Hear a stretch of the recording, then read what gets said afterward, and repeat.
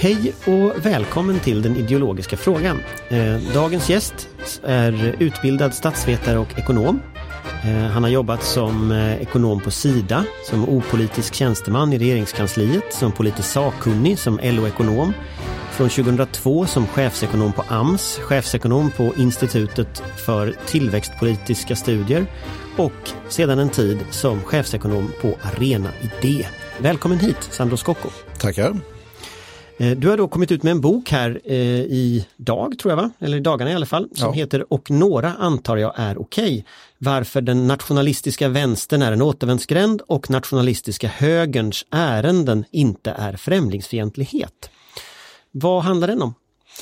Ja, den handlar väl kanske om den största politiska fråga vi har idag, det vill säga hur vi ser på migration och integration och varför frågan har blivit så stor. Det skulle jag säga är därför att den har ju kommit att, så att säga, ja, man kanske kan till och med kalla det smitta i princip nästan alla politikområden. Jag menar, diskuterar vi till exempel brott idag så är det många som tolkar det som att vi egentligen diskuterar migrationsfrågan, diskuterar vi socialförsäkringssystemet så diskuterar vi egentligen migrationsfrågan och så vidare. Så att för mig kändes det otroligt viktigt att vi får lite bättre kunskaps- och faktaunderlag i den här frågan i och med att den har blivit så otroligt betydelsefull för nästan alla politikområden.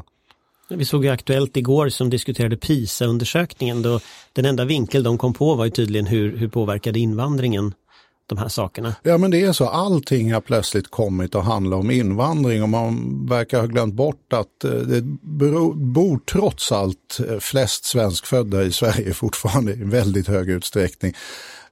Och det här gör ju det att vi samtidigt då riggar om våra liksom generella system på ett sätt som naturligtvis, om de är i fråga om försämringar, naturligtvis främst drabbar just svenskfödda. Så att alltså vi måste få lite kläm på hur ser den här frågan ut, hur stor är frågan, hur påverkar den andra frågor och förståelse också kring hur känner människor, varför känner de som de gör och så vidare och vilka politiska motiv kan finnas bakom detta och det är väl det jag försöker reda ut lite grann i den här boken.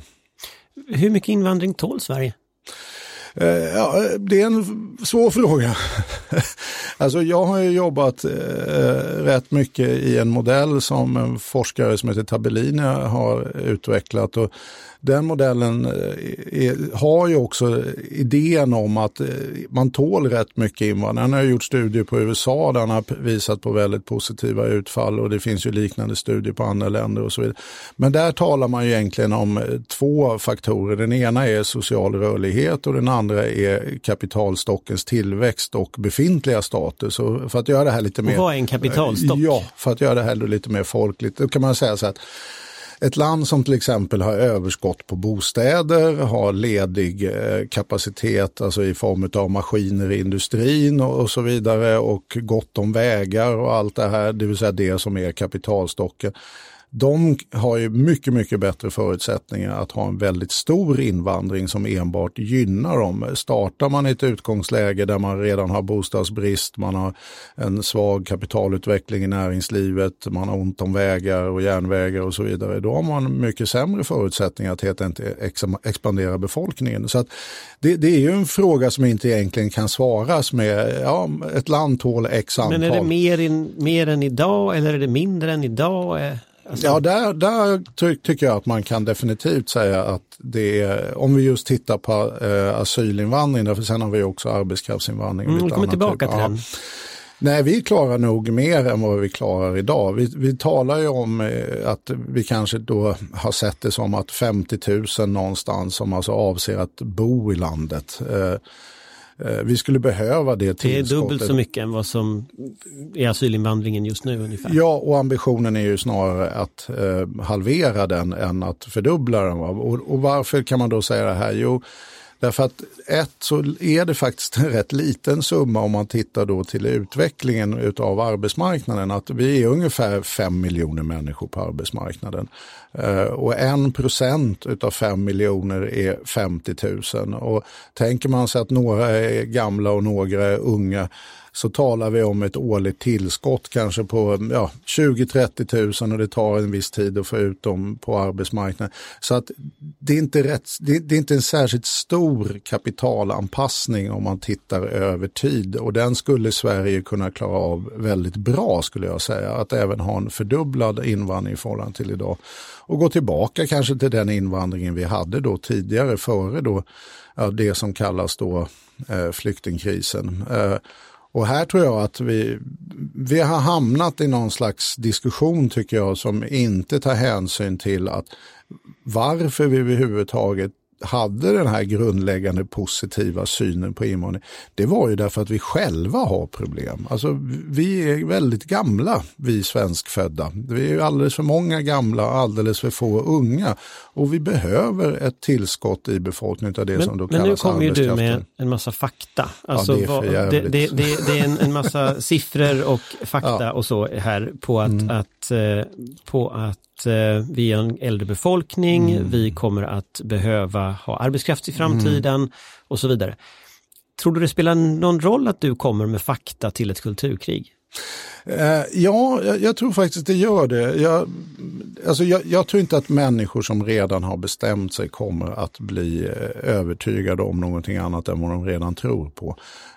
Däremot så skulle jag säga att det som har varit viktigt för mig när jag skrev den här boken är att faktiskt i min privata sfär och liksom när jag träffar människor så upplever många att det är rätt jobbigt kring middagsbordet att liksom, och i sällskap och de kollektiv man är i, att den har blivit så homogen, den här tidsandan idag, att alla invandrare är kriminella, ingen jobbar, de lever bara på socialbidrag och så vidare och så vidare. Att de som de facto inte har den här uppfattningen har väldigt svårt att försvara sig. Att de får inte argumenten i den allmänna debatten, utan alla argument som kommer från sociala medier och även nu faktiskt politiker som har hakat på den här retoriken väldigt mycket, de går i den riktningen som den här tidsandan har. Och då tittar man då istället på SOM-institutets orosundersökningar, så är det helt uppenbart att till exempel så är det fler som är rädda för främlingsfientlighet än det är som är rädda för allt för stor flyktinginvandring. Va? Så att jag tror att det finns massa människor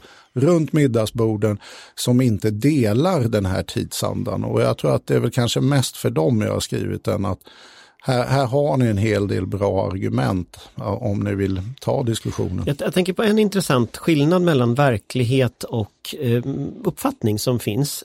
Handlar ju om hur bra den svenska integrationen är. Och du går tillbaka till OECD:s statistik och tittar på sysselsättningsgraden och konstaterar att i Sverige så är sysselsättningsgraden bland utrikesfödda bättre än i många andra jämförbara länder. Man skulle ju utifrån debatten kunna tänka sig att det vore en integrationskatastrof i Sverige närmast. För det är ju så det låter. Vad tror du skillnaden mellan just statistiken och människors uppfattning, vad beror den på?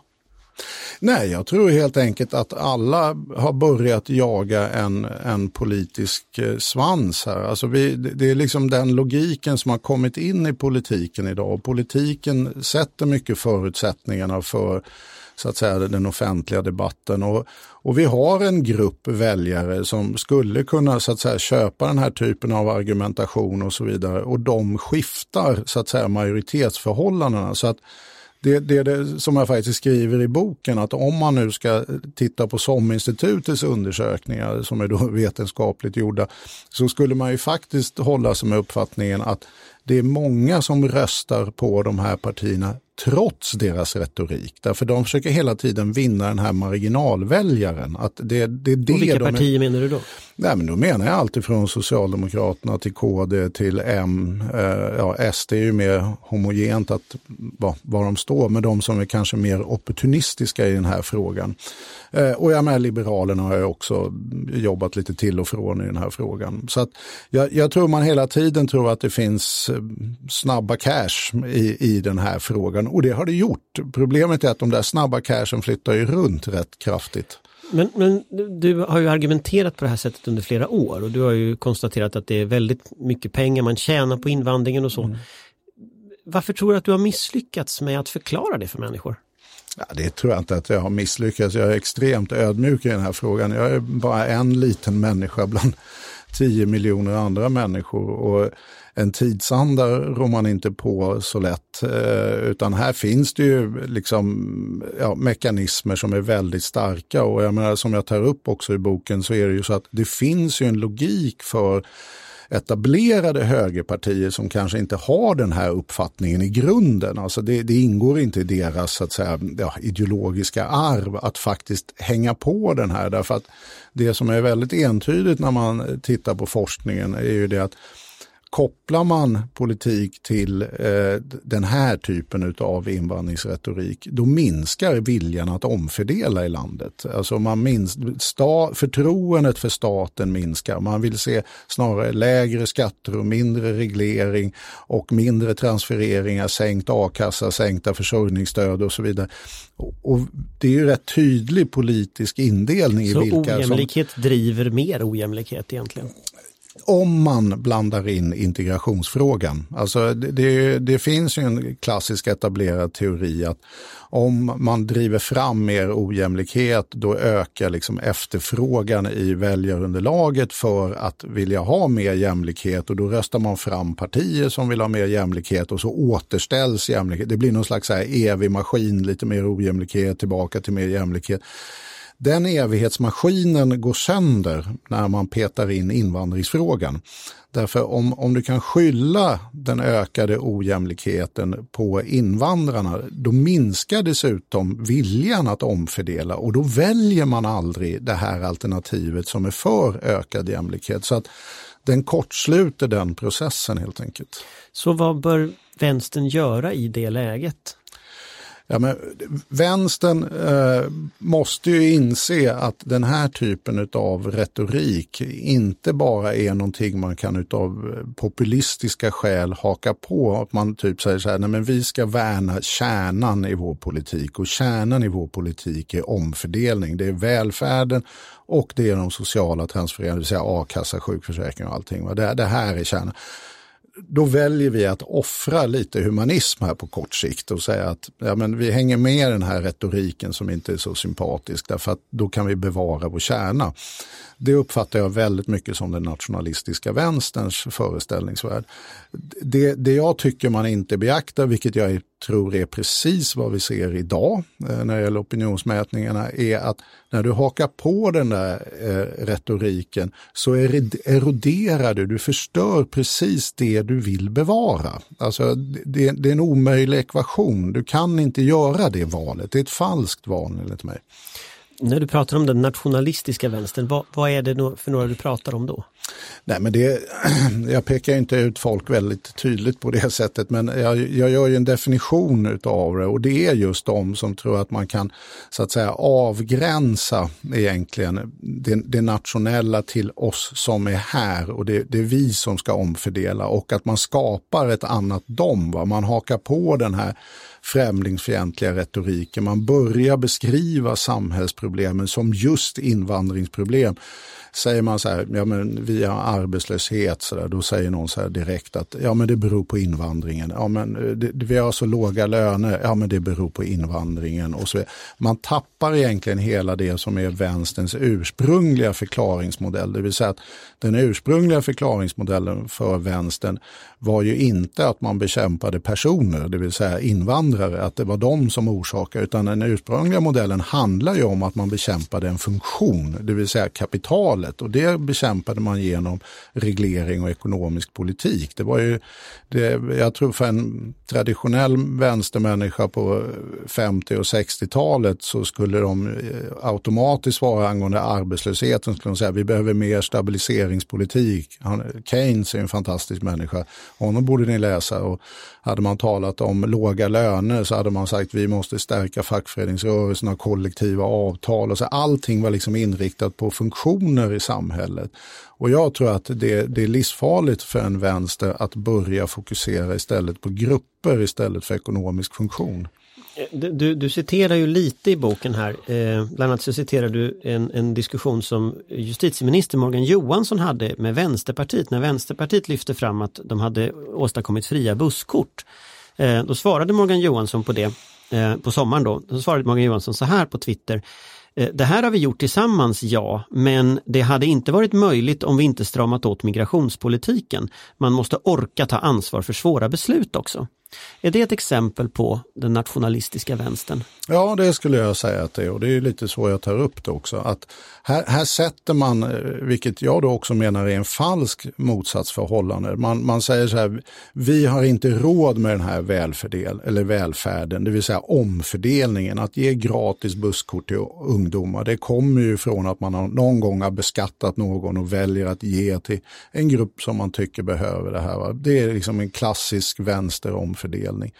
Men betyder det att du tycker att regeringen har gått i den här fällan också? Eller är det bara Morgan Johansson? Nej, jag tycker nog det är mer som ett exempel. Jag tycker nog hela regeringen har trillat in i den här tidsandan alldeles för lättvindigt. Och det är ju självklart så att jag tror inte att det socialdemokratiska partiet är främlingsfientligt, men däremot så har man hängt med i mycket av den här främlingsfientliga retoriken, och man vill ha det här är ju just ett exempel på när man ställer upp grupper mot varandra, att nu kan vi inte ge den här gruppen, men därför nu, om vi ska ge det här, då måste vi stoppa invandringen.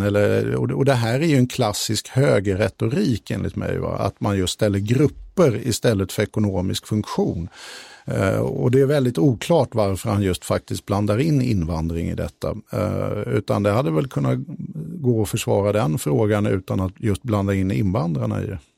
Jag tänker att vi ska lämna lite samtalet och gå in i liksom den riktiga politiken. För en av de statistiska punkter som du tar också upp den här, det är ju att även om det ser bättre ut i Sverige när det gäller utrikesföddas sysselsättningsgrad, så är den ju väsentligt lägre än inrikesfödda. Vad skulle du säga att den skillnaden mellan utrikes och inrikesfödda beror på?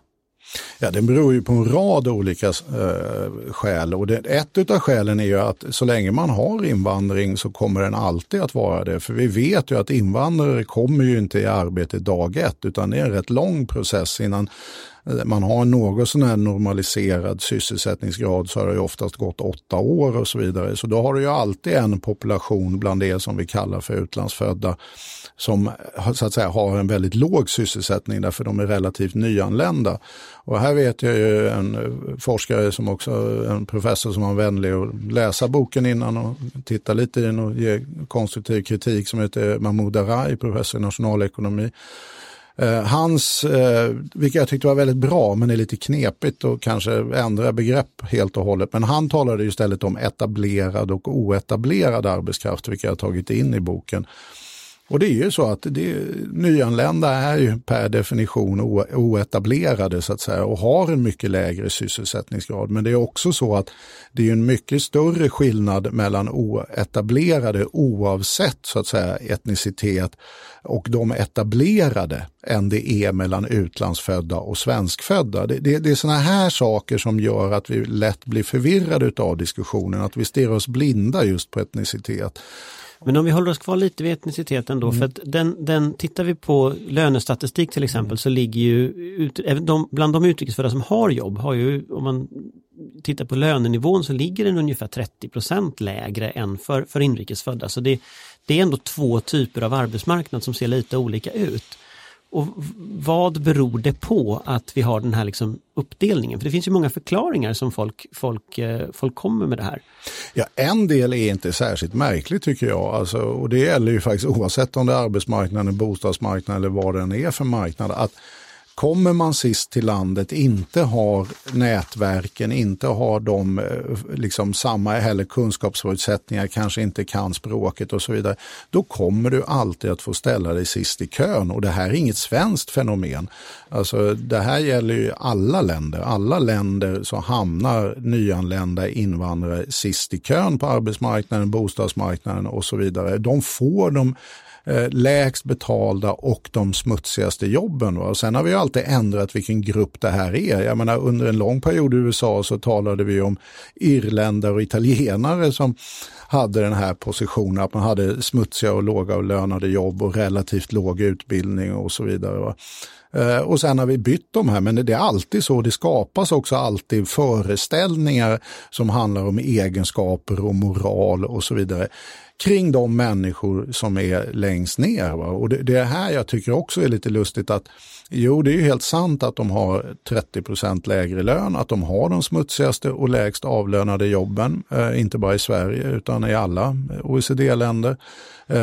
Men det är också så att de faktiskt, om man tittar på gruppen, det här tycker jag är en sak som du skulle kanske säga att jag misslyckas med att få ut det, men det har jag nog gjort då. Men alltså svenskfödda jobbar mindre än utlandsfödda per person. Alltså så att just säga att utlandsfödda jobbar inte bara en överdrift utan en direkt felaktighet om man tittar per person. Och det har ju med att vi stirrar just på det du säger att det finns en skillnad i sysselsättningsgrad, men då talar vi ju bara om de som är i arbetsför ålder, det vill säga oftast säg 20-64 något sånt där. Va?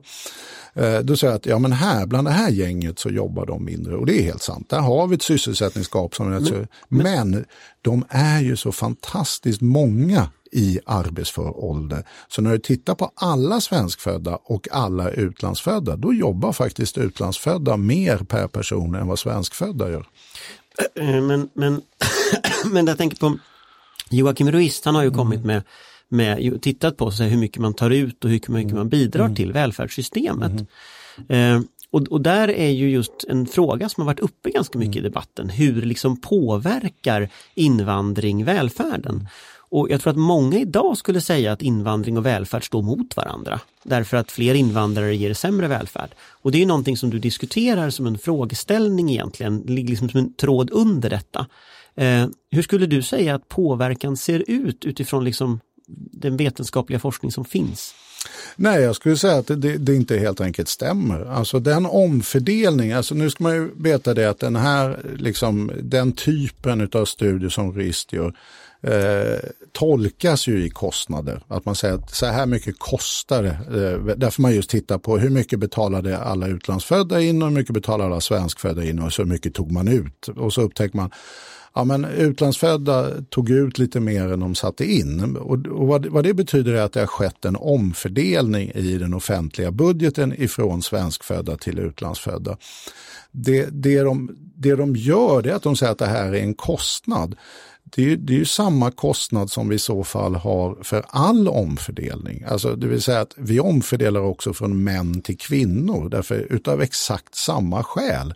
Alltså därför att kvinnor tjänar mindre. Kvinnor tjänar mindre, då betalar män mer skatt va? Och kvinnor får ut ungefär lika mycket. Och då gör ju det att det blir en omfördelning mellan män och kvinnor. Vi skulle kunna göra det mellan olika kollektiv som är väl avdefinierade. Vi skulle kunna titta på LO-kollektivet kontra alla övriga i samhället. Och i och med att LO har lägre lönenivåer så skulle man upptäcka samma sak där. Att i praktiken, om vi nu ska tala fackliga termer, så sker en omfördelning mellan SACO-kollektivet och LO-kollektivet. Jo, det är ju själva grundidén med ett välfärdssamhälle. Men varför tror du det blir så kontroversiellt just när Ruiz tog upp de här siffrorna? Det blev ju ett väldigt bråk i valrörelsen om detta. Varför liksom blev det är ju ingen som skulle ifrågasätta att man omfördelar från arbetande till folk med pension till exempel. Varför tror du det blev en sån diskussion? Nej, men jag tror att det blev en sån här diskussion därför att det helt enkelt vantolkas och tyvärr bitvis av forskarna själva. Att man just tolkar det som kostnader. Det här kostar invandrare. Va? Och det är lika dumt som att det här kostar kvinnor, män. Va? Det andra tror jag är att man tror att den här kostnaden uppkommer på grund av en annan mytbildning. Det vill säga kostnaden uppkommer på grund av att det är inga invandrare som jobbar. Så bilden blir väldigt mycket invandrarna jobbar inte och därför kostar de samhället massa och därför gröper de ut välfärdssystemen. Va? Och inget utav det där stämmer. De jobbar faktiskt mer än vad svenskfödda gör. Så där stämmer inte. 2, de kostar inte. De omfördelas till på grund av att de har lägre löner än genomsnittet.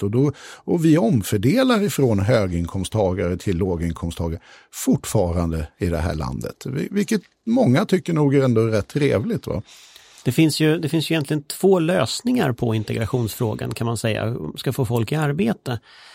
Du skisserar lite här om vänstern som tror på utbildning som en lösning. Att man ska utbilda människor och ta de jobben som det finns behov av. Medan då högerns lösning är att man ska sänka lönerna eller att ha enkla jobb som man säger. Och du resonerar ganska mycket i boken kring de här olika lösningarna. Vad skulle du säga är liksom för- och nackdelar med de olika som ekonomin ser ut just nu? Framförallt så skulle jag säga att högerns lösning bygger på en missuppfattning. Alltså forskningsläget ser inte ut på det sättet att det stödjer helt enkelt ståndpunkten att de här får vi i arbete genom att kraftigt sänkta lägsta löner. Så finns det ju ett väldigt stabilt forskningsläge som säger att sänkta lägsta löner inte ökar sysselsättningen, och det har ju med förmodligen också med trögheter i produktionen. Jag menar om vi tar en enkel ICA-butik, så är det ju så att där finns det en produktionslogik så att säga för ICA-ägaren, att jag behöver någon i kassan eller så behöver jag de som plockar upp och ner grejer. För hans efterfrågan på personal kommer inte förändras av att deras löner faller. Och det var ju där Finanspolitiska rådets idé var väl möjligtvis då mer konsistent. Det vill säga att men vi måste skapa helt nya jobb, och då måste vi ha superradikalt mycket lägre löner. De pratar ju om halverade löner. Ja, och då föreställer ju de sig att men då kan vi få såna här som, du vet, går man in i en mataffär idag så får man ju stoppa ner varorna själv. Då skulle den här ICA-handlaren kunna anställa en som stod och packade varor. Jag tror inte ens det kommer hända, därför det är liksom främmande för svensk både kultur och affärsverksamhet. Alltså, tittar man i en ICA-affär så det du ser är ju automatiserade kassor istället. Och jag tror inte man bryter den trenden så himla enkelt, utan det har med produktionslogiken att göra. Och det säger också forskningen att det här ger inga effekter på sysselsättningen. Men då blir ju andra argument, men nu har vi fått så mycket lågutbildade. Så att nu måste de hitta jobb, och då ska vi ändå gå den här vägen. Ja, men då har man inte förstått en annan grej som jag tycker är väldigt tydlig i forskningen. Det vill säga att invandrare befolkar bara låglönejobben. De skapar inte låglönejobben. Utan det som händer är att svenskfödda trycks upp. Det vill säga för svenskfödda så öppnas nya karriärsvägar. Att om någon får ett mer smutsigt och lågbetalat jobb, då kan man ju tänka sig, men vad hände med den här svenskfödde som var där förut? Blev han nu arbetslös? Liksom? Nej, utan tittar man på det så är det ju så att liksom sysselsättningsgrad, arbetslöshet och allting förstärks och blir bättre för den svenskfödda. Fast hur funkar liksom arbetskraftsinvandring till exempel i den ekvationen? För där tror jag många just inom bygg eller andra branscher upplever ändå att man blir uttryckt av folk som kommer och tar jobb med mycket lägre löner från andra länder. Arbetskraftsinvandring är en helt annan fråga. Därför det är en fråga som handlar om att man tar in personer som specifikt ska utföra en insats på arbetsmarknaden. Och det är inte personer som ska stanna i landet hela tiden. Och de här processerna jag talar om, det är ju personer, hur de påverkar det land de kommer till och stannar i landet under en längre period. Och det är såklart att om du till exempel har en byggarbetsplats och man stänger så att säga rekryteringen till det egna landets arbetsmarknad jämfört med om man säger så här, vem som helst får komma in hit och bygga på den här byggarbetsplatsen, så kommer naturligtvis konkurrensen och löneläget öka. Men det är 2 helt olika frågor, så att jag är betydligt mer skeptisk till exempel. Jag var ju trots allt, som du påpekade tidigare, gammal AMS-direktör. Då var det ju en ordning på den tiden att man skulle faktiskt bedöma om det var så att det fanns brist inom de här yrkena. Att det var det som motiverade. Det finns liksom en risk att människor blandar ihop det här när man upplever till exempel på ett bygge, eller man upplever att folk kommer via arbetskraftsinvandring, och att man så att säga inte tänker på skillnaden här mellan de olika grupperna. Absolut, och dessutom så tror jag att det är mycket värre än så. Jag tror inte att det finns en risk, jag tror att man gör det. Man märker det på det som till exempel den frågan som har handlat om tiggeri, som plötsligt kommer in i hela invandring- och flyktingsfrågan, och som egentligen handlar om EUs fria rörlighet. Va? Det är en helt annan fråga. Va? Och vi kan väl ha vilka synpunkter vi vill om vi ska vara med eller inte i EU och så vidare. Va? Men man blandar ihop alla de här formerna utav invandring. Jag var i debatt med jag kanske inte ska nämna någon annan, men en väldigt framstående tidigare person inom borgerligheten, politiker, och som då tog en sån här bruttosiffra. Vi har 130 000 invandring och nästan alla är analfabeter, och det är en enorm integrationsutmaning. Och det är rätt roligt när då en väldigt liten del av det här överhuvudtaget är flyktinginvandring, och dessutom en mindre del av dem är möjligtvis analfabeter, eller en väldigt liten del. Utan den stora bulken av det här är ju anhöriginvandring och anhöriginvandring till arbetskraftsinvandring. Det är gäststuderande, det är gästprofessorer. Alltså det är en väldigt, vilket jag tar upp i boken, att den här volymen som man bygger upp och säger att oj, titta vad vi har för invandring, består ju av en mängd olika former utav invandring. Och en del av den invandringen är ju just professorer, gäststuderande, högutbildade inom näringslivet och så vidare. Och det blir på någon slags toker när vi ska stänga gränserna, eller alla är analfabeter. Och det är ju en fullständig vanföreställning. Och det här är väldigt lätt att kolla. Det är ju bara att gå in på SCB. De skriver förut väldigt bra om det. Om man kommer tillbaka till det här med lägre löner som lösning, så pratar vi ju då i det här fallet om nyanlända egentligen då. Och det är ofta människor som har kommit då via asylinvandring under flyktingkrisen eller direkt efter flyktingkrisen i väldigt många fall. Hur ska man lösa det för den gruppen då? Om du sågar lägre löner som svar, vänstern säger utbildning, det känns spontant som att det tar ganska lång tid. Ja, alltså jag tror ju tyvärr att vi har ju liksom en del i det här som vi fokuserar extremt mycket på, och det är de här kortsiktiga insatserna som riktar sig specifikt emot en invandringsgrupp. Det vill säga att hej, du har kommit hit, du har inte tillräckligt mycket utbildning, nu ska vi ge dig en kurs. Och det är jättebra, vi behöver den typen av insatser. Men min bild, och det... Ja. Fast i boken så sågar du ju den typen av insatser. Nej, jag sågar inte specifika insatser, men jag säger att det är det jag kallar... Men idén med riktade insatser säger du är dålig jämfört med generella insatser. Ja, så man kan säga att jag är faktiskt lite försiktigare än så. Jag säger så här att det jag kallar då den lilla integrationspolitiken, som handlar om de riktade insatserna, kan vara nödvändiga i ett visst läge, men det som är helt avgörande för integrationspolitiken, det är den stora integrationspolitiken, och det är insatser som överhuvudtaget inte är riktade mot invandrare, utan det handlar ju om hur vi bedriver vår bostadspolitik, vår utbildningspolitik, vår forskningspolitik och så vidare. Va? Och generellt naturligtvis arbetsmarknadspolitiken. Och det här är den stora frågan. Det vill säga att om vi kan göra hur mycket insatser vi vill i den lilla integrationspolitiken, fungerar inte den stora integrationspolitiken, så kommer integrationen att bli dålig. Så enkelt är det. Men däremot har vi en väldigt bra stor integrationspolitik, så kommer nog insatserna av den lilla integrationspolitiken vara relativt blygsamma.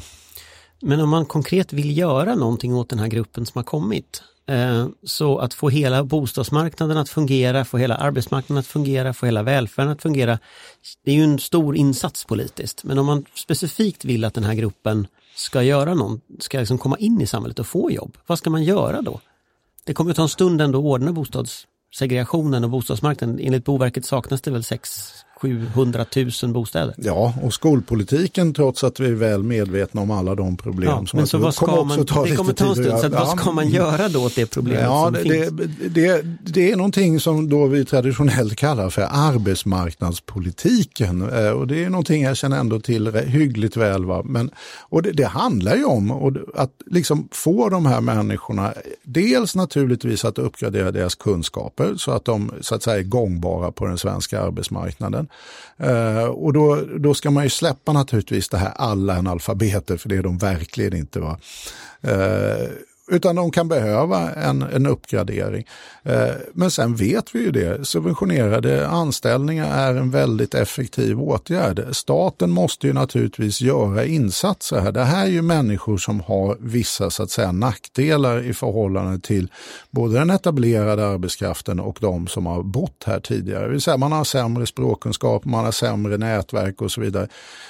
man har en individuell bedömning och sen så försöker man via arbetsmarknadspolitiken ta bort de här nackdelarna. Och en sån är ju naturligtvis utbildningsinsatser från arbetsmarknadspolitiken. En annan är ju självklart att man får ett anställningsstöd. Det vill säga att du får en liten fribiljett in på arbetsmarknaden så att du kan skapa dig de här kontakterna och så vidare.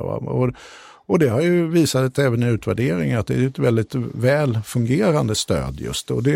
Så att jag tror just när det gäller de här lilla integrationspolitiken så är det ju helt enkelt arbetsmarknadspolitiken som bär ett väldigt stort ansvar. Och det är ju naturligtvis en helt annan historia med tanke på vad vi är i för läge idag, kan man väl konstatera.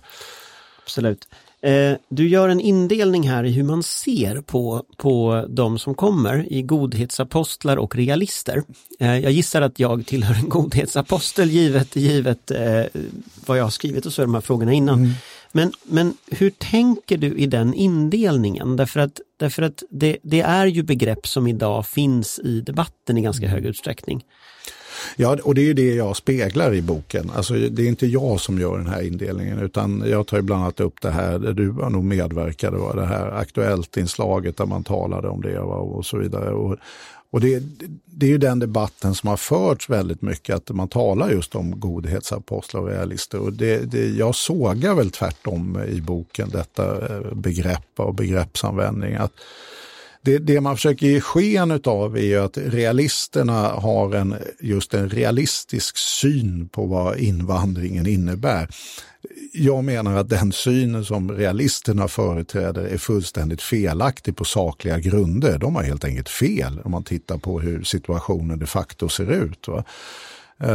Och då har det ju på något sätt blivit de här som då står för någon form av humanism och tror att det här kommer lösa sig. De blir ju då liksom etiketterade som godhetsapostlar eller godhetsknarkare eller relativt så här negativa tillmälen får man väl ändå säga.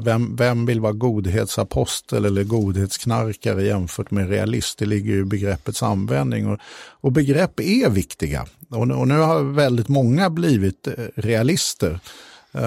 Och jag menar väl helt enkelt att de här realisterna är ju i många fall ute efter någonting annat. Att många av de här realisterna ligger ju helt enkelt i det politiska spektret på den sidan som vill se mindre omfördelning. Och då är det här en fungerande sätt att få det. Det är liksom, jag är både realist när det gäller invandringsfrågan och by the way så vill jag ha sänkta skatter och mindre omfördelning.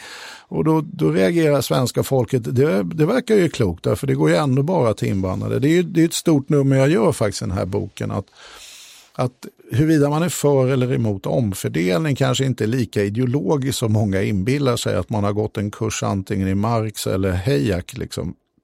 Utan det här har mycket mer med hur man faktiskt på ett basalt plan ser på dem som det omfördelas till. Har man en negativ uppfattning om dem det förmodas omfördelas till, som går ut på att de har sig själva att skylla, de har något kulturellt, moraliskt fel eller något sånt där, då vill man inte omfördela. Ser man istället det här som, det här är mina bröder och systrar som bara haft otur i livet, då ökar helt enkelt viljan att omfördela. Och det här är ju liksom att då tillskriva stora grupper extremt negativa egenskaper, det minskar helt enkelt viljan att omfördela. Och det här är ju Alberto Alesina, professor i Harvard som jag tar upp, han har ju gjort studier på 6 länder var Sverige ingår. Och det här mönstret är väldigt tydligt, alltså också hur extremt överdrivna de här föreställningarna bland befolkningen är om de kulturella skillnaderna, deras bidrag och så vidare och så vidare. Och främjar man den typen av föreställningar, då kommer folk oavsett politisk färg vilja omfördela mindre. Jag var ju en smula med i den där, precis som du sa, i den här godhetsaposteldiskussionen, men en av de slutsatser som jag drog i alla fall det var att det var inte bara ett skifte mellan vem som hade problemformuleringsprivilegiet från en humanistisk linje till en mera liksom auktoritär linje, utan att det också låg en slags vetenskapsförakt, en slags ilska över fakta. i det här. Och då handlade det ju just om integration, om sådana här saker, statistik och sådana saker. Att man ville inte se det därför att man kände att det minsann var invandrarnas fel och då skulle det vara det också så att säga. Jo, men så är det ju. Alltså de här rörelserna och det här vi älskar. Men det var ju inga rörelser, det här var ju aktuellt exempelvis. Ja. Så det här var ju långt inne, det här var ju inte så här någon högerpopulistisk tradition bara, utan det här var ju liksom något som var helt dominerande i liksom debatten idag. Ja, men det är det ju. Men vi har ju fått en sån diskussion och en sån debatt. Och det är det jag kallar för tidsandan. Och den har ju starka inslag utav vad ska vi säga, sociala medielogik, va? Det vill säga att den som skriker högst har rätt och det är liksom, man vet bara. Det är väldigt mycket så kallad a priori-kunskap där ute, va?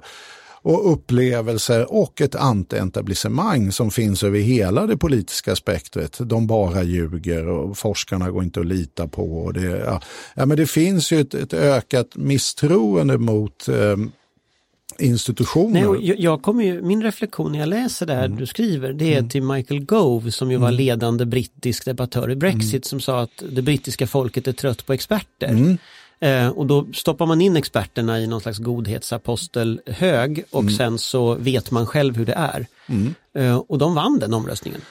Ja, det finns ju den här Brexit-filmen också och där de gör en karikatyr kanske lite utav Brexit-omröstningen. Men då var det ju, då Remain-sidan sa ju det så här, vi kommer gå ut och tala ekonomi, fakta, det är faktaekonomi och sen den här, nu har jag tappat hans namn, han som ledde Brexit-kampanjen.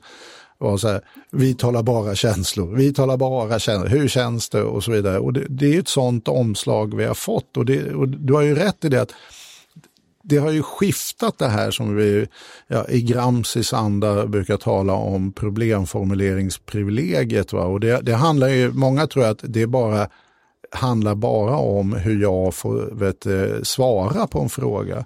Men enligt Gramsci handlar det ju faktiskt precis lika mycket om vilka frågor som är legitima att ställa i ett samhälle.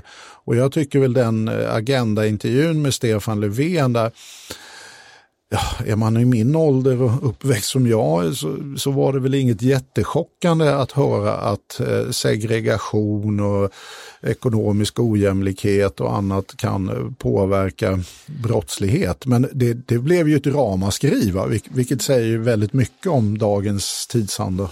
Ja, och ska man prata med Gramsci så kan man väl säga att just den hegemoni som vi har nu är ju någonting annat. Och den är verkligen i den här kontrasten godhetsapostel, realist som upplever jag.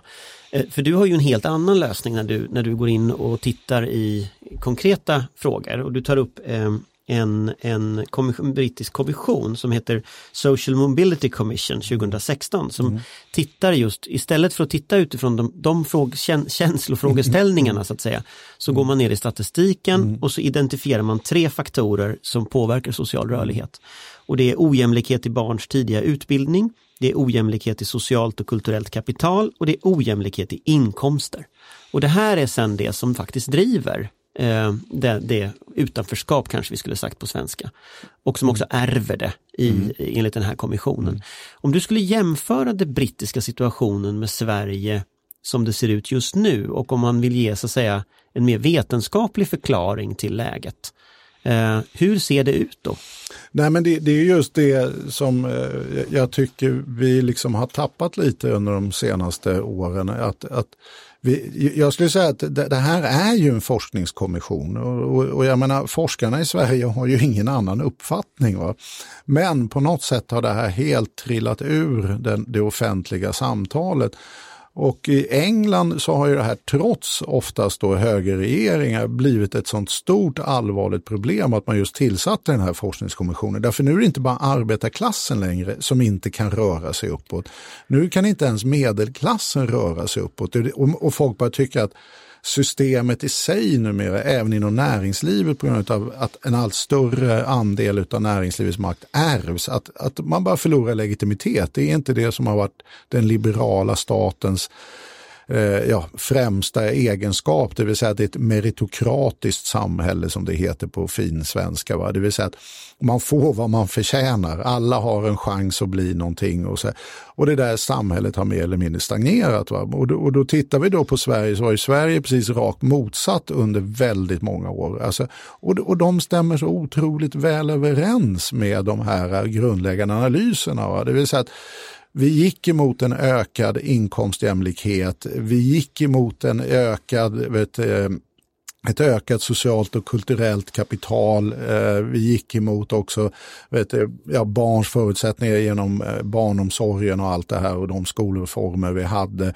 Så att vi gick emot en ständigt mer ökad jämlikhet och bättre förutsättningar för att kunna liksom välja sina egna liv. Och det här ledde också till att Sverige hade en magisk social rörlighet under en period, också jämfört med många andra länder. Om du skulle sätta liksom en idealpunkt i historien, när fungerade systemet? Ja, men vi pikar väl någonstans 1980, sen började det gå åt annat. Och det är ju det som är så tragiskt, att det här är väldigt mycket spakar man kan skruva på åt båda hållen. Folk är så här, politiken har gått sönder eller vi kan inte bestämma längre och så vidare. Nej, man har bara skruvat spakarna åt ett annat håll, va? Och det här tycker jag är väldigt viktigt att få med sig, att nej, politik funkar alldeles utmärkt, men under en lång period så drev vi politiken i den här riktningen. Vi fick en kraftigt ökad social rörlighet, men som jag påpekar, OECD visar ju att i Sverige, så vi är ett av de länder som har haft sämst utveckling utav den sociala rörligheten de senaste decennierna. Och då skulle man ju vara så här, oj, vi som är så jämlika. Ja, fast det är ju sämst utveckling, va? Vi har försämrat den sociala rörligheten mer än många andra länder. Men om vi tar din första punkt här, som är ojämlikhet i barns tidiga utveckling, så såg vi ju PISA komma nu i veckan. Ja. Och där visar ju PISA dels att det går bättre än förut för svenska barn, men dels också att det finns en ganska tydlig skillnad mellan de som är så att säga inne i systemet och klarar sig och också de som inte klarar sig. Ja, men här har vi ju en delförklaring förmodligen till vår minskade sociala rörlighet. Vi har ju lagt om alltså när till exempel man tittade på hur ser liksom intaget i skolan ut, va? Och då handlar ju intaget faktiskt, alltså eleverna då, för att tala klarspråk, väldigt mycket om vilka förutsättningar de har när de kommer till skolan. Då vet vi att socialt utsatta barn och ekonomiskt svaga familjer så har större problem i skolan. Den utvecklingen började i Sverige på 80-talet. Då skulle man ju en vän utav ordning tänka sig att nu måste vi sätta in mycket starka kompensatoriska åtgärder i skolan för att motverka den generella utvecklingen i samhället. Och vad gjorde då den svenska staten? Exakt motsatt. Det vill säga den generella utvecklingen utav ökad ojämlikhet, den förstärktes av institutionella förändringar i skolan och vi genomförde friskolereformen och så vidare. Vilket har gett en mycket kraftig social segregering i skolan med de effekter man kan förvänta sig. Men vad är ett exempel på en kompensatorisk sak man skulle kunna göra i skolan nu om man ville förändra detta? Ja, väldigt lätt skulle jag säga. Avskaffa kösystemet i det fria skolvalet. Alltså det här är också en sån här, alla får välja. Där jag då bor, återinföra närhetsprincipen då? Ja, och det finns ju här, Jonas Vlachos tycker jag mycket kloka, professor på SO, mycket kloka idéer kring det här. Men det går säkert att göra på en rad olika sätt. Och med tanke på att jag har bakgrund på utbildningsdepartementet så vet jag att devils alltid ligger i the details så att säga. Men i princip så kan man ju säga det att du måste ju återföra skolan tillbaka till en skola där eleverna är blandade. Alltså en hel del av skolans resultat styrs helt enkelt utav elevsammansättningen. Det kan man inte ha så att säga, ja det får bli vad det blir eller ja en sån attityd, utan närhetsprincipen tyvärr leder ju också idag till en stor skolsegregation. Det skulle komma till. Tittar vi bostadssegregationen så skulle vi få inte samma resultat men ett väldigt liknande resultat ändå. Ja, det håller jag med om, fast jag har alltid haft otroligt svårt för argumentationen att vi har ett problem och därför är lösningen att vi ska göra det problemet ännu värre. Men man har ju föreslagit till exempel lottning, fanns ju ett förslag, det har ju kommit andra idéer kring det här, så att det är ju inte så att det är mellan de två, utan Och det är därför jag frågar vad skulle man kunna göra? Jag tycker vi ska vända på hela. Vi har, precis som vi lever på lånade pengar när det gäller den sociala rörligheten, sammanhållningen som vi ändå fortfarande har i samhället och så. Det här är mycket kapital vi byggde upp under ett antal decennier under efterkrigstiden. Vi har liksom eroderat den kapitalstocken rätt hårdhänt skulle jag säga. Men den fungerar fortfarande. Och då är ju det att skolan har ju, som är också ett arv skulle jag säga, en väldigt bra lagstiftning. Det står att skolan ska vara likvärdig och kompensatorisk. Alltså det vill säga att det ska inte spela någon roll för dina resultat i skolan. Vad du har för föräldrar och vad de har för utbildningsbakgrund och så vidare. En första jättebra idé skulle vara att tillsätta en utredning och sen låta alla förslag styras via portalparagrafen i skollagen. Det vill säga, vi har fritt skolval. Liksom. Ja, men vi har fritt skolval. Så ställer man bara frågan, främjar det likvärdighet och kompensatoriska uppdraget? Nej, ja, då åker det. Vi har en resursfördelningsmodell. Främjar den? Nej, då åker det. Alltså då får man hitta på ett nytt system som säger faktiskt att ja, men den här lagstiftningen vi har, det är faktiskt det som ska styra på riktigt. Vi inför inte system eller förändringar som inte är förenliga med lagstiftningens portalparagraf. Det har vi gjort i 20 års tid nu, va? Och vi ser också resultaten av det, så det är inte sådär en gåta i det avseendet. Va? Och det har ju även med det här kompensatoriska som finns då. Hela den här skolpengsproblematiken som jag också tar upp, där man går till domstol om man tycker att man inte har fått lika mycket pengar och så vidare.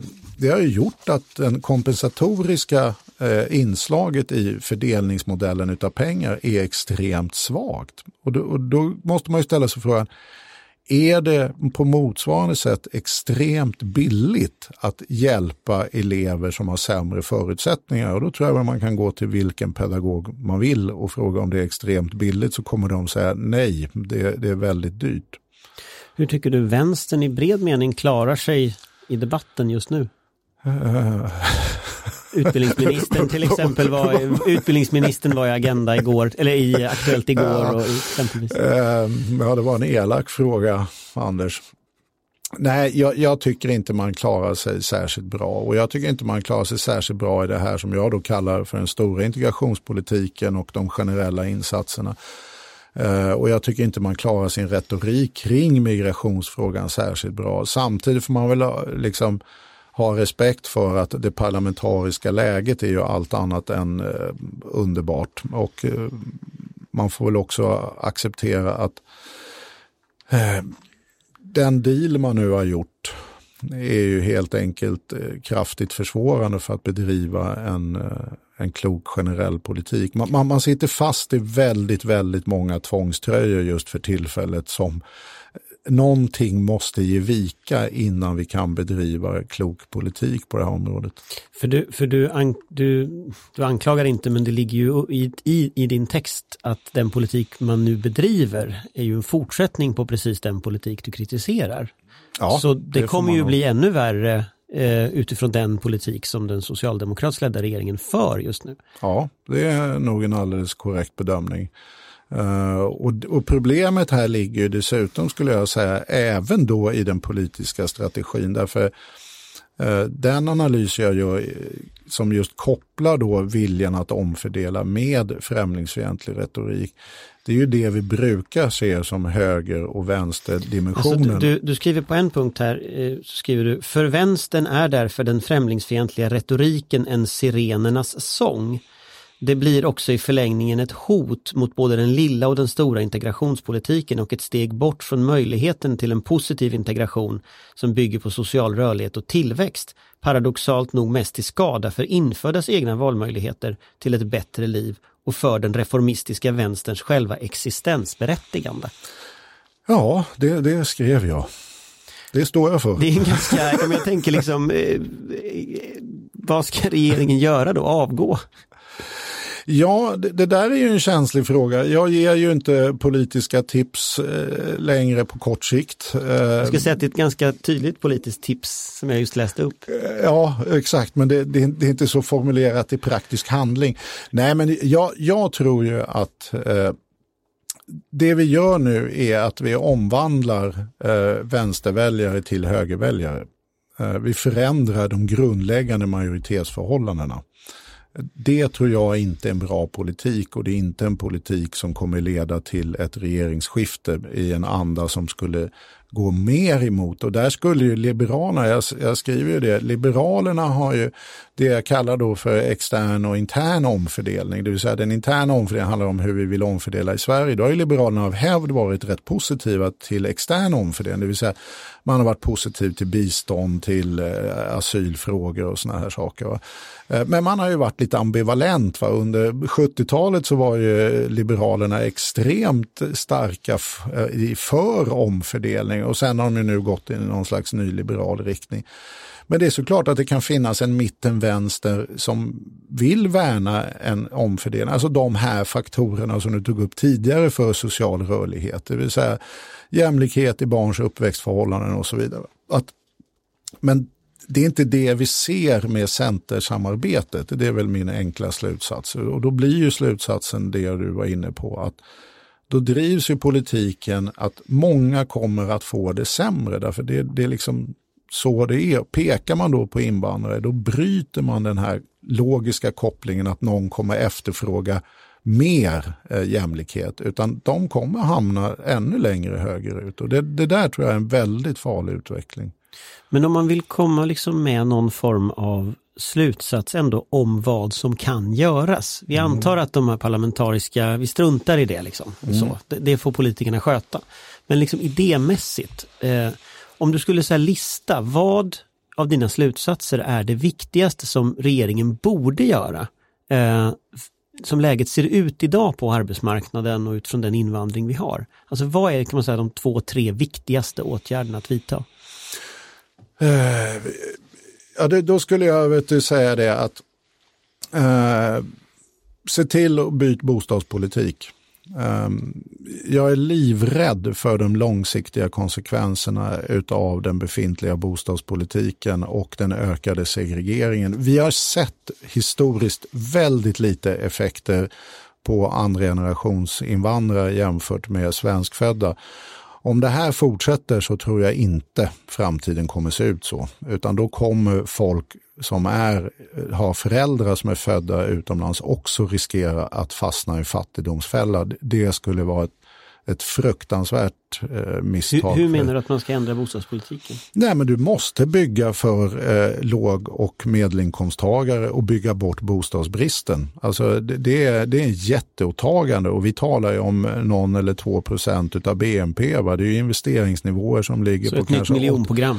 Ja, vi behöver ett nytt miljonprogram, och det är inte ett nytt miljonprogram som handlar om 100 år, utan vi behöver nästan ett nytt miljonprogram på ett decennium sikt. Va? Alltså det är ett enormt åtagande. Här måste staten in, och det är såklart att vi ska undvika de problem som vi skapade med det befintliga miljonprogrammet. Men det går att göra ett nytt miljonprogram som är socialt hållbart. Och det tror jag är en helt avgörande förutsättning. Alltså de här kommer vara sist i kön, sämst förutsättningar, och bygger vi in den här typen av starkt negativ segregerande miljöer så kommer vi få enorma problem, och de kommer gå över generationer. Det är liksom en jätteutmaning som ligger där. Den andra jätteutmaningen ligger inom utbildningspolitiken. Vi måste se till att skolan uppfyller skollagens grundkrav på att vara likvärdig och kompensatorisk. Det finns massa kloka idéer om hur vi ska gå dit. Det är ingen av dessa kloka idéer som idag prövas i någon större omfattning. Och det handlar naturligtvis också om hur vi fördelar resurser inom skolan. Alltså, och den måste bli rimligare i sin fördelning. Att det är väldigt dyrt att ta hand om personer som behöver extra stöd och komma ikapp sina elevkompisar. Så att där har du ju bostadspolitiken och skolan, och sen tror jag det sista är helt enkelt att se till att vi bedriver fortsatt en strukturomvandlingspolitik som ständigt går emot mer avancerade jobb, mer kunskapsinnehåll och mer utbildning på arbetsmarknaden, och att detta stöds av arbetsmarknadsinstitutionerna, allt ifrån facket till investeringar och så vidare. Jag är också väldigt orolig för att den här försvagningen av fackföreningsrörelsen, försvagningen av a-kassan, kraven på fler låglönejobb och så vidare, det leder till ett samhälle som vi inte alls behöver vara i, utan som kommer bli kraftigt ökad ojämlikhet och en försvagning, och att vi hinner med de här teknikskiftena. Va? Men alltså, vi är tillbaka ibland till de här bilderna utav, du vet, när man stod och pekade ut folk på hamnarna i USA. Va? Nu får du jobba en dag här och du inte, va? Genom de här sms-anställningarna och obegränsade visstider och så vidare. Va? Så att jag tror att det finns väldigt mycket vi behöver ta tag i, men arbetsmarknadsinstitutionerna, arbetsmarknadspolitiken, hur vi hanterar skolan och hur vi hanterar bostäderna, där skulle vi behöva ett ordentligt nytänk och nytag. Va? Att det här måste fungera bättre än det har gjorts hittills. Det är inte lätt, om man nu inte ska vara överdrivet rosamålande, att se riktigt att den politiska kraften finns i dagens politiska system att faktiskt ta sig an de här jättestora utmaningarna. För det är stora utmaningar. Om man ska ta en sista fråga utifrån hur du ser just på kraften och möjligheten att genomföra det här. Om du ser de förändringar och de problem som du skisserar i den här boken hända, om de fortsätter en mandatperiod till utan att man gör någonting åt det, var kommer vi att hamna då? Då förvärras bostadsbristen, då ökar skillnaderna inom skolan, flykten ifrån så att säga skolor i svaga områden fortsätter och de starkaste eleverna flyr. Vi befäster den segregationen som sen ytterligare befäst av bostadssegregationen. Och kraven på att det här ska lösas med kraftigt sänkta löner ökar och försvagar fackföreningsrörelsen, och kraven också på att socialförsäkringssystemen, alltifrån försörjningsstöd och så vidare, kommer att öka i kraft. Vi är på väg då, skulle jag säga, om ingenting görs, mot en amerikanisering utav det svenska samhället. Och om du vänder på det, om nu Stefan Löfven läser din bok och så tänker han, oj, det här ska jag göra. Var är vi då i slutet av mandatperioden? Hur mycket går att göra på 1-2 mandatperioder? Det går att göra väldigt mycket faktiskt. Det här har jag lite svårt att acceptera. Alltså, jag förstår att om vi nu bortser ifrån det parlamentariska läget en sekund, för det är en helt annan diskussion. Men bilden av den maktlösa politiken köper inte jag, utan Sverige har otroligt goda statsfinanser. Vi har inom det internationella systemet en väldigt stor manöverförmåga och möjlighet att förändra. Så att vi har jättestora möjligheter att göra ordentliga förändringar. Men för det måste ju ett antal käpphästar och heliga kor slaktas. Va? Jag menar, vi måste se över hur vi ser på så kallat stabila statsfinanser. Vi måste se över hur vi ser på bostadspolitiken. Vi måste återinföra en social bostadspolitik och så vidare. Va? Och vi måste släppa det här med att marknaden löser allt och så vidare. Så att men gör vi det, då har vi både resurserna och manöverutrymmet att göra saker. Det som är det absoluta kravet på svensk ekonomi, det är att vi kan leverera produkter till andra länder på ett konkurrenskraftigt sätt och med högt kunskapsinnehåll. Va? Det har ju visat sig historiskt. Det är inte det som är problemet för Sverige när vi får ihop det här på ett bra sätt, utan då går vi ju just mot allt högre förädling, allt bättre produkter och så vidare. Det kan man göra även om människor bor inte så segregerat. Så att, nej, jag tror på politikens möjligheter rent generellt. Men sen är det en helt annan fråga vad tidsandan säger, vad det parlamentariska läget är och så vidare. Men där har vi som svenskar och väljare rätt mycket oss själva att skylla. Vi får väl kanske de politiker vi förtjänar. Tack för att du kom hit, Sandro Scocco, chefsekonom på Arena Idé. Tack själv.